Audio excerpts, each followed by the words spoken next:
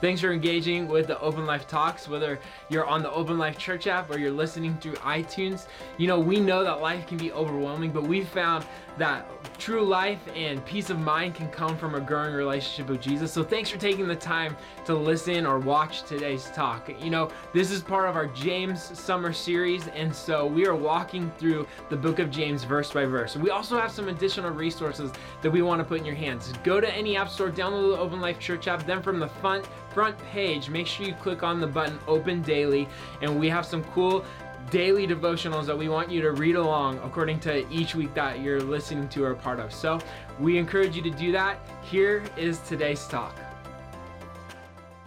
Crazy to think that we've made it almost all the way through James, and welcome to the second to last Sunday of it. My name is Thad, and excited to dive into James 5:1 through 6.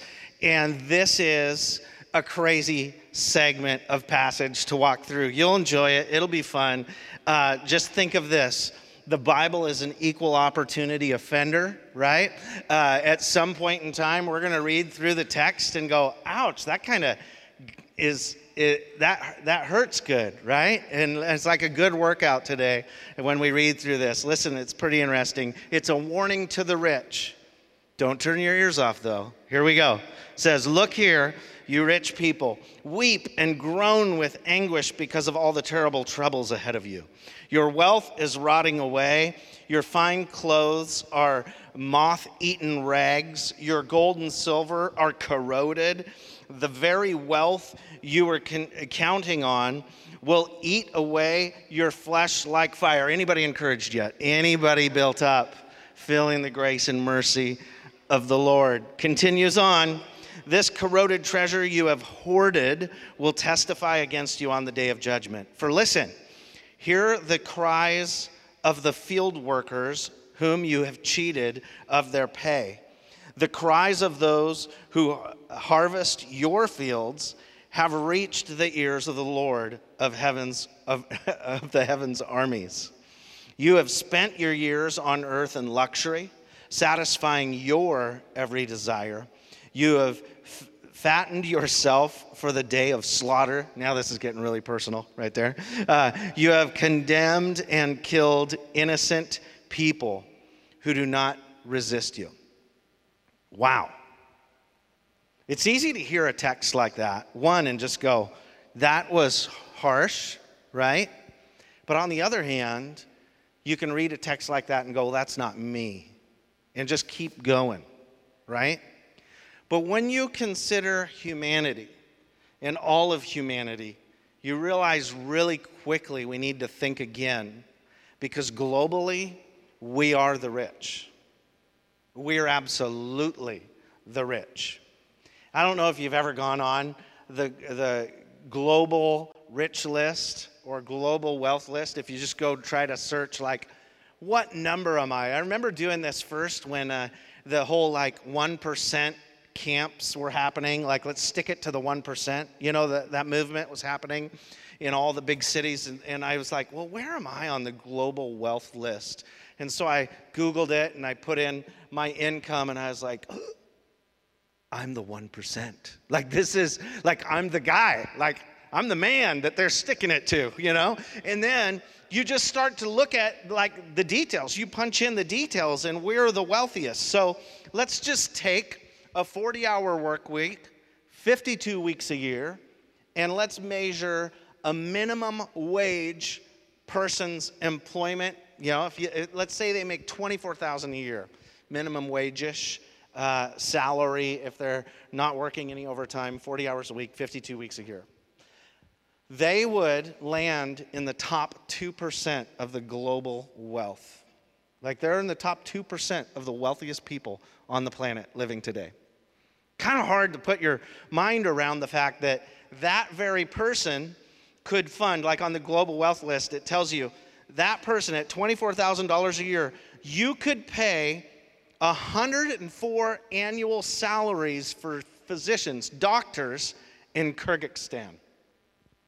You could employ that many with 1 year's salary. Isn't that crazy to think? So now, I don't know if the big tax on the companies in Seattle moment when that happened, and then Pierce County came out and said, let's stick it to King County and Seattle. And they said, hey, if any businesses employ 5 or more employees at a living wage of $65,000 or higher, we'll give them a $250 tax credit or whatever it was. You know, they're battling on who can give credits or who can tax more. And when they did that public statement, their target for a living wage was $65,000 a year in Pierce County. So let's take that number. Where does that fall on the global wealth list? You're in the top 0.15%. So you're way into the 1%, right? At just $65,000 a year, which means in Kyrgyzstan, you could employ 283 doctors. Isn't that crazy to just put, like, it's humbling when we've been reading throughout James about humbling ourselves. And really, again, this is another passage on repentance, kind of saying, okay, this is where I'm really at, God. I'm sorry. Like, if you really let this sink in, if we just pause right here in the talk and go, oh my goodness, I could make a difference in somebody's life. There is someone on this planet that by my lack of generosity, I may have impoverished. And we just kind of take a humble moment, right? Because we are the wealthy. In this story, we're the rich people. And then we kind of go, okay, so what did James say again? Because, okay, I guess I need to pause and hear this a little closer. That allows us to kind of receive what's in here. And although it's not an easy text, it's one we all need to hear, no matter where we're at in our generosity lifestyle. And it's one that has a bunch of keys today that'll help us understand, like, the heart of what's behind this instruction. And when it comes down to it, that's our big idea, is what's behind this. And the big idea today is God wants your whole heart.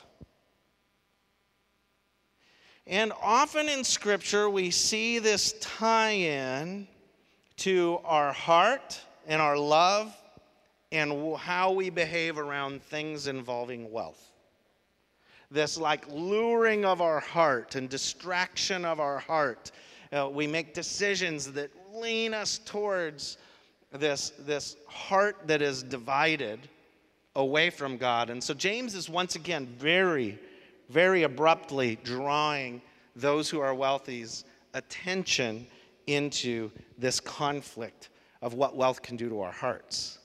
And the reality that God wants our whole heart is the heart behind this. So it's carry over a little from last week, where it even involves some of the sin of omission. Like, I know what I should be doing, but that's one part of my life I'm not ready to open the hand of. And so James is going after that. It's like this rollover that we need to not forsake the reality that we probably have some margin we could create, need to create, and maybe consumed ourselves when we had an opportunity to pass it on to others. God has not provided for you 100% of what you have so that you could keep it all to yourself. He's provided us, you and me, He's the giver of all good things. Like, He's provided us with the skills we have to do the work we have. We're created in His likeness and image, Scripture says. So what we do is like a gift from Him. And the opportunity we then have to honor Him and worship Him with our generosity is right there in front of us. And that's what James is going, hey, you've been keeping it all to yourself. And there's an opportunity here for you to bring that into alignment. It's interesting when Paul is teaching one of his mentors in the books of 1st and 2nd Timothy. He does this one teaching in 1 Timothy 6, verse 17, and he says this to his student, Timothy. He says, teach those who are rich in this world, again, that's us. Teach those who are rich in this world not to be proud and not to trust in their money, which is so unreliable. Their trust should be in God, who richly gives us all we need for our enjoyment. So He's the giver, right? Our enjoyment. He still wants us to have fun and enjoy life. Tell them to use their money to do good. They should be rich in good works and generous to those in need, always being ready to share with others. By doing this, they will be strong, or they will not strong, they could be, but they will be storing up their treasure as a good foundation for the future so that they may experience true life. Wow. Due to where we live in the U.S., in this part of the world, we are prone to make decisions that place our trust in wealth, to place our trust in treasures.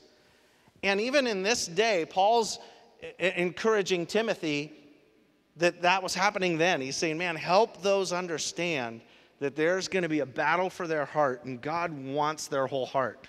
This is a battle worth fighting for. And this is how you can do it, and he ties these instructions of generosity into the cure of our heart being lured away from God.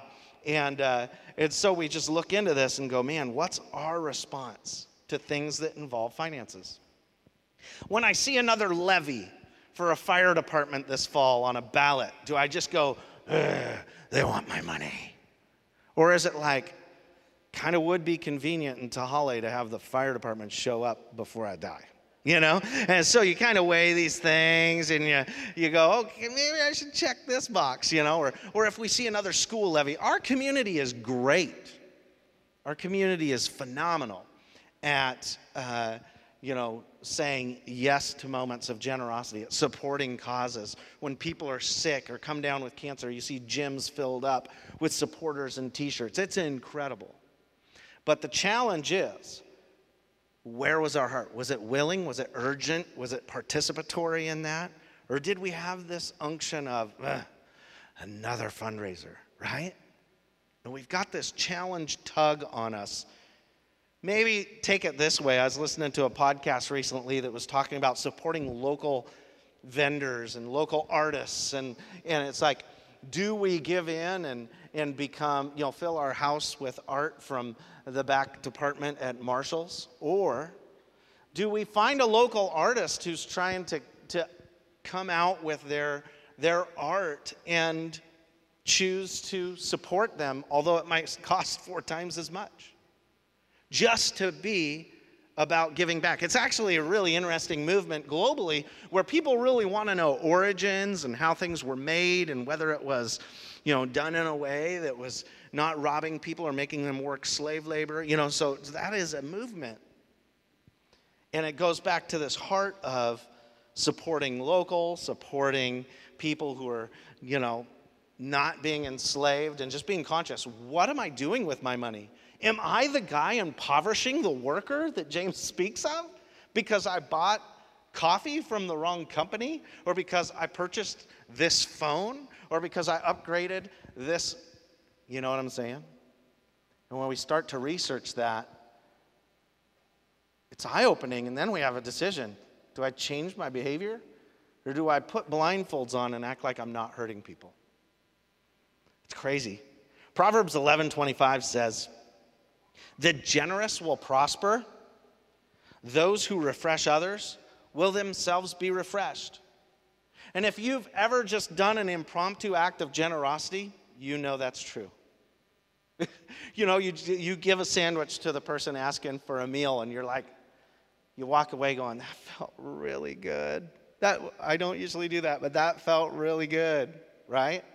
It's that moment where you're going, okay, those who give do receive more than those who receive. It's just the reality. It doesn't matter what you give. It's the gift that does the refreshing. And when you look into that, sometimes the most expensive gifts where we think, well, once a year I'm going to give a lot to this cause, or I'm going to do this.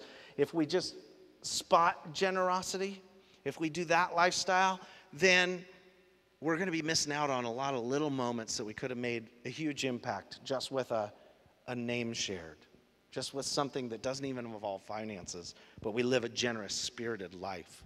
2 Corinthians 9:6 says, "Remember this, a farmer who plants only a few seeds will get a small crop, but the one who plants generously will get a generous crop. You must each decide in your heart how much to give. And don't give reluctantly or in response to pressure, for God loves a person who gives cheerfully. And God will generously provide all you need.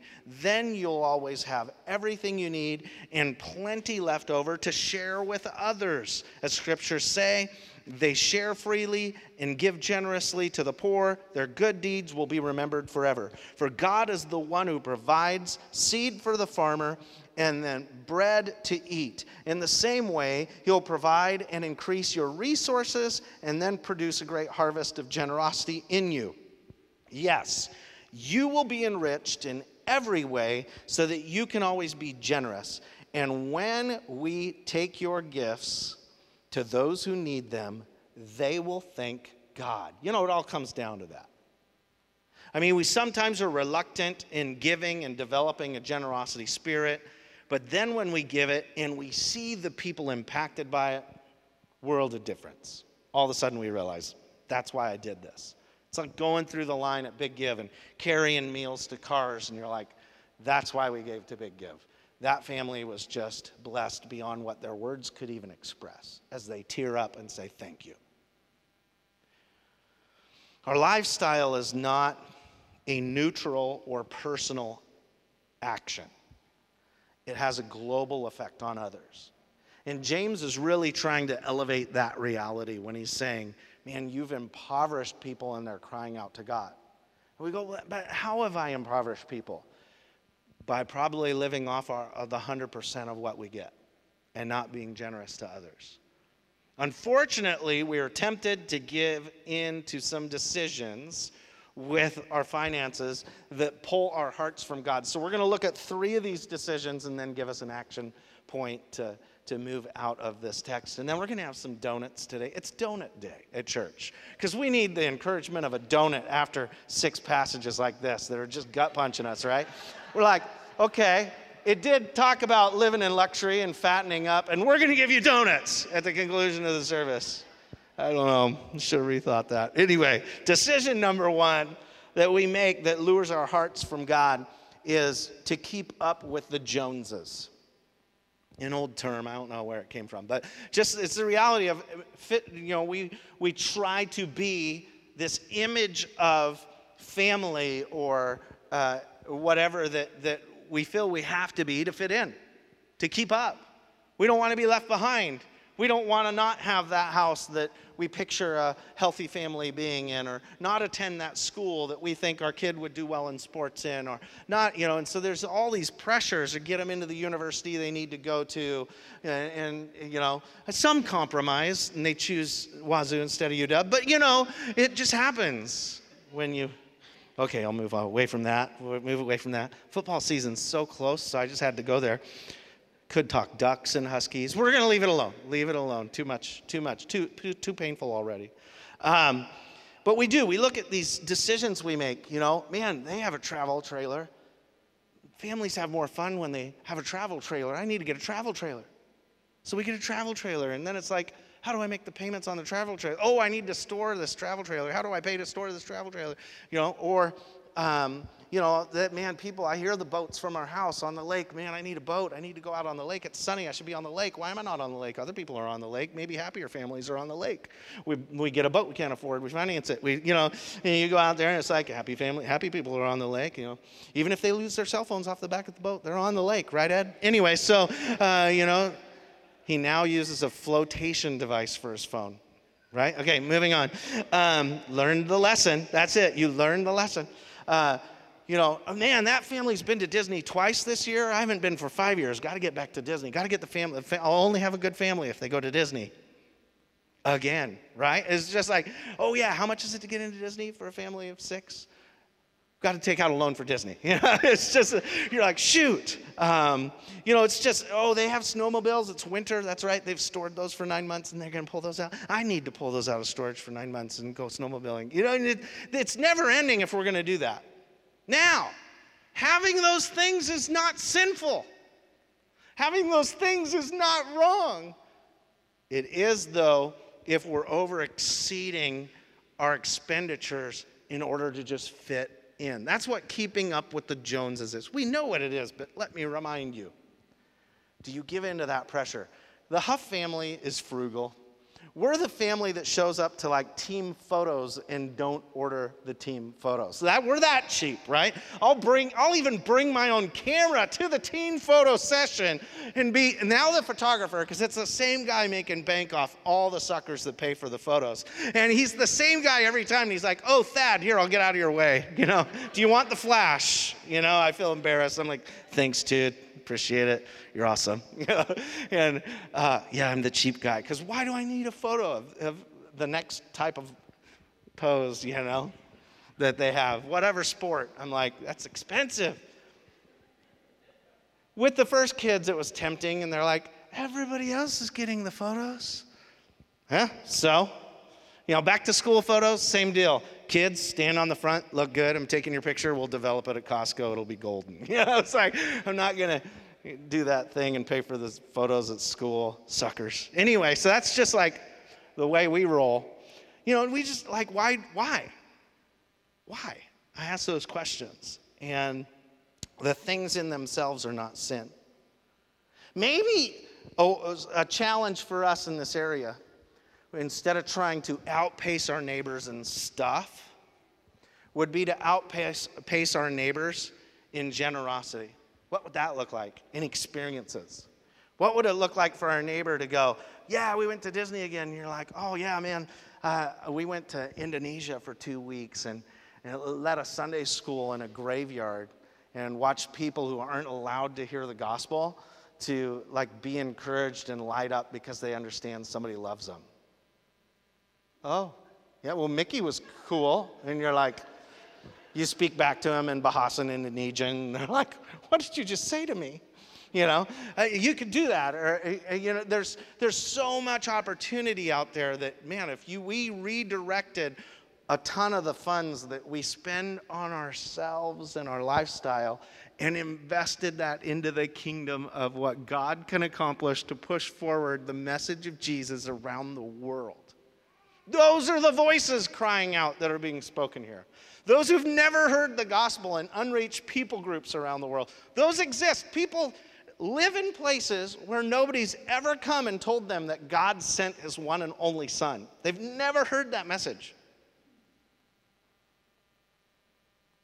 And the little tiny amount of money that could take that message to them would just, if you've ever watched Schindler's List, and at the end of Schindler's List, he's sitting there going, if I would have just given this, it would have saved somebody's life. I believe that's going to be us someday. We could allow that day to happen now and just go, "Oh, man. Okay, thank you, James. This passage is awkward, uncomfortable to read, but I could forsake some things I'm spending on me and bring myself into a biblical alignment." What was God's challenge? He put into place something way in the beginning of the Bible that allowed us to kind of keep our heart in check. He called it like first fruits, then called it tithing.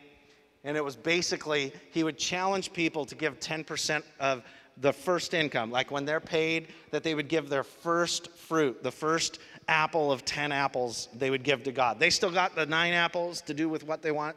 Later on, he would say, actually, I still want that first apple, but I also want you to leave some margin around the edges of your field so the poor and the foreigner among you would have some food as well. And so then he challenged them to give above and beyond that 10%, if you will. And still today, churches like us and others promote tithing. 10%, giving 10% of your income. And it's interesting because it's this practice that is just basically keeping our heart in alignment with God. Some churches will do it apologetically, not us, because we see the benefit of it. We just like, man, I'll give you a 90-day tithe challenge. It's like the third link on the next steps page, and go try it. Go try to give. God says in one of the books of the Bible, test me in this. If you do not see the floodgates of blessing open up from practicing, realigning your heart by giving 10% of your income, then You know, what we say, it's unbiblical, but we do it anyway. We say, hey, tithe for 90 days. If you've never done it and it doesn't make a difference in your life, we'll refund all the money as long as you signed up before the 90 days so we know you're doing it, right? Because we'll just set it aside until that 90 days is up and see what's the difference in your life. I mean, it's that big of a challenge for God, so we make it that big of a challenge for us. And we have this way, it doesn't make sense because it's only 10%. You'd think if he wants our heart to be balanced, he would have asked for 50, right in the middle. But no, just 10. He's like, I bet if you give 10% of your income, your heart won't be lured into a bunch of these decisions that lure others. It's like he just blesses us. So I find that the 90% goes way farther than the 100. But it's also because then my heart's in the right spot. So he challenges us with this. When we live to keep up with the Joneses, we pull our hearts from God and hoard, basically. The second decision we make is we then trust in things. We put our trust in things instead of God. It happens all the time. We do it with medicine. We do it with material belongings. And we can't take any of it with us, it says. 1 Timothy 6 says this in verse 6. Yet true godliness with contentment is itself great wealth. After all, we brought nothing with us when we came into the world, and we can take nothing with us when we leave it. So if we have enough food and clothing, let us be content. But people who long to be rich fall into temptation and are trapped by many foolish and harmful desires that plunge them into ruin and destruction. For the love of money is the root of all kinds of evil. Not money, but the love of money is the root of all kinds of evil. And some people, craving money, have wandered from true faith and pierced themselves with many sorrows. I've told this story before, but the way I gave my life to the Lord is at an Amway convention. Anybody else make that? Oh, I'm the only one in the room. That's awesome. Not to be embarrassed, but I have some circles I want to draw you on.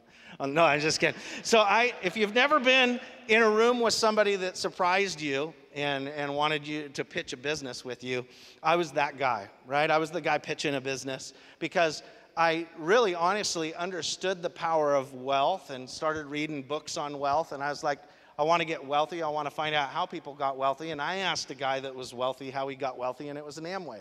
So I started pursuing that.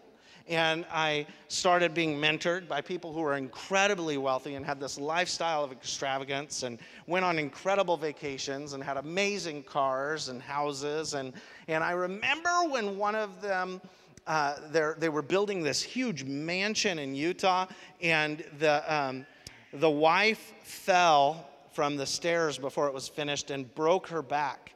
And although there were always church-like services at the end of these conferences, and there was always testimonies of how people, thanked God for their wealth, he gave like an entire hour talk on how if he wasn't rich, this would have really thrown him for a loop.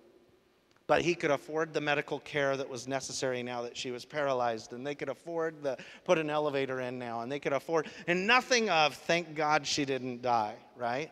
And I felt this check. One of the other reasons I felt a check is I began to show up in cities to present like this Amway business of wealth plan and track to people. And it's like people in the room were like, yeah, we need money, but we really just need hope. And you're like, I'm not going to draw circles. I'm going to draw a cross right here in the middle of two precipices. And the way to get across is Jesus. And I'm like presenting the gospel instead of a business plan and leading people to Jesus all over the Northwest. And I'm like, what's going on here? I'm no longer making money. I'm leading people to Christ. And I began to talk to my pastor, and I began to go, I think I'm called to ministry and not business, right? And he was like, well, this is the route. And so I'm debating my calling. And in the process of debating my calling and praying about that, I talked to some of the millionaires I'm being mentored by, and I say, hey, I'm debating this. And I remember the words of this office store owner, become Amway wealthy guy that sold his office business. And he said, Thad, if you want second best, go ahead and go into ministry. And I just paused, and I was like, what? And he said, if you really want to make a difference, you need to become wealthy, because money is what will save people. But if you want to do second best and just kind of work on people's faith, go down that road. And that was the day I ended being involved in Amway, you know? It was like this moment that I was like, that's my Amway testimony, guys. I'm a diamond in the Lord's eyes. But anyway, if you've ever been a part of Amway, you get that inside joke. So I look at this and I just go, man, there's nothing wrong with people who do Amway for right motives. For those of you I just offended that are in Amway in the room. But my story was one of my mentors leading me down this path of trusting money 100% and only money, and not trusting God, even though they were bringing the very speakers in to speak that led me to Jesus. I gave my life to the Lord at this Goads concert on a Sunday morning, hearing their testimony, and I was just floored and humbled and said yes to Jesus. So I look at this and I go, how can we keep from getting distracted by this? It's so easy to put our trust in money and our income and the stuff and say, this is what's important, and I need this and I want this. And man, if we live on the needs and even question all of those we think we need, like, do we really need that cable package? That's what we keep asking. Anyway, but the Pac-12, how do I get Pac-12 network, you know? Anyway, back to UW, that's the reason. So it's like, but it's so expensive, and what could we do with that extra $40 a month, and that could really make a difference in somebody's life? Because the cries of those were robbing or crying out to God. Like, it's funny to joke about, but very serious. And I go, oh. So I think the thing I land at here, and my challenge for you within this thought and this decision, is, can you pray for the ability to hold things loosely? I just envision this open hand. Like, are we open-handed with stuff? And it rolls right into decision number 3 that lures our hearts away. The decision to not do what we know we ought to do. And that's what we talked about last week in conclusion, right? Do what we ought to do. But oftentimes we don't do what we know we ought to do. And the reason we don't is because we're holding too tightly to something. And it could be, man, I have 2 open bedrooms because all the kids are at college, and I know there's 1,000 kids that need foster homes in our county.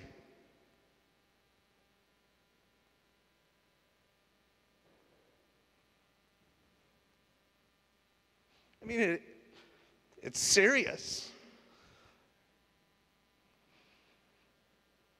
I could tithe, but I use that 10% for my annual vacation to Disneyland, my 3rd one. I could go on a missions trip, but then, man, that boat I was going to buy, I wouldn't really be able to afford it. I could loan my car out, but I'm afraid it might get scratched. Yeah, absolutely. It's gonna. We did. We loaned our car out, and it got scratched, and the window got blown up by a firework. It was awesome. Good thing we had free windshield replacement. And what's amazing, when we finally sold that car, it sold for about $1,600 more than I thought we were going to get for it. And I just go back to God and say, thank you, Lord. Right? Like, you're amazing. You're our provider. You reward the generous. If we get past saving up for us, and self, and just open up our lives and our hands, God's going to do some incredible things through us, and our story is going to be way better than keeping up with the Joneses. And you'll look at that boat, or you'll look at that vacation cabin, or you'll look at that whatever, and you'll go, this was really the difference in my life. Oh man, am I glad I read James 5:1-6 and was offended by it, and then thought about it, and then prayed, and then followed the action thought. Because the action thought today is decide to live generously. Super simple. That's in spirit. That's in tangible reality. And we say open life is about, it's about connecting, it's about serving, and it's about sharing. I mean, this is at the heart of share, a spirit of generosity. What does a spirit of generosity result in? Giving our whole heart to God and the things He's about in the world around us. That's what generosity is. And I love that Kelly's here today giving up her birthday for Rescue Freedom fundraiser at Round Table Pizza right after church. Anyway, so, you look at what people are doing to give of themselves because of the cries of people. It's easy to watch the news and see, 40,000 people were impacted by another earthquake in Lombok, Indonesia, and they're displaced and they have no home and they're dying in the hundreds, but, can I have another Frappuccino?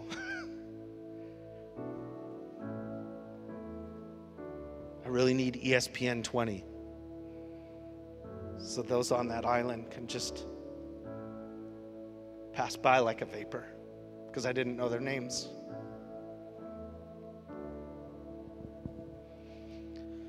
So I get a little emotional about this stuff when I start to think about the gut punch of a passage like this, and it changes the way I behave, and I hope it does you. I hope that you can be inspired towards generosity and not compulsed into generosity, as the passage challenges in Timothy.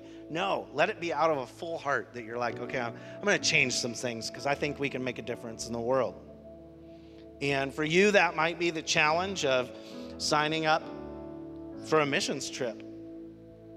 We'll talk about that in a second. For you, maybe that's going to be taking a step in your giving and saying, okay, I want the local church to make a difference in the community, so I'm going to start giving to church. Maybe it's grabbing a cause that you're going to be all about, above and beyond giving your tithe, and you're going to start to pursue passionately a cause that's out there and make a difference. For you, it might just be beginning the prayer. God, help me open my hoarded fist, because I'm holding on to things I know you want to use. Help my heart be wholly yours and let go. I want to pray for all of us. Lord, thank you for the opportunity we have to come today. Thank you for words that are hard like this in the text of Scripture that make us think deeply. And I pray that, Lord, you would open up our minds and our hearts and our spirits to be generous beyond what we could ever imagine being generous. And that, Lord, we'll discover true life awaits us on the other side of generosity. Like deep life awaits us. I pray that, Lord, you'll show us the way to be generous. And for some of us, maybe that's entering into a relationship with you for the first time, saying yes to you, like I did in Salt Lake City, Utah, at an Amway convention of all places. But it changed my life that day. And the generosity and challenges and debt that I'm out of now, and the things you've done in my life through generosity, I could talk about forever. But Lord, I pray for each person's self-discovery here, the difference they can make in others' lives when they think less of themselves and more of others, what they ought to do, they're all about. And they set aside some of those things that creep in and try to steal our heart from you. In Jesus' name, amen. Well, thanks once again for engaging with today's talk.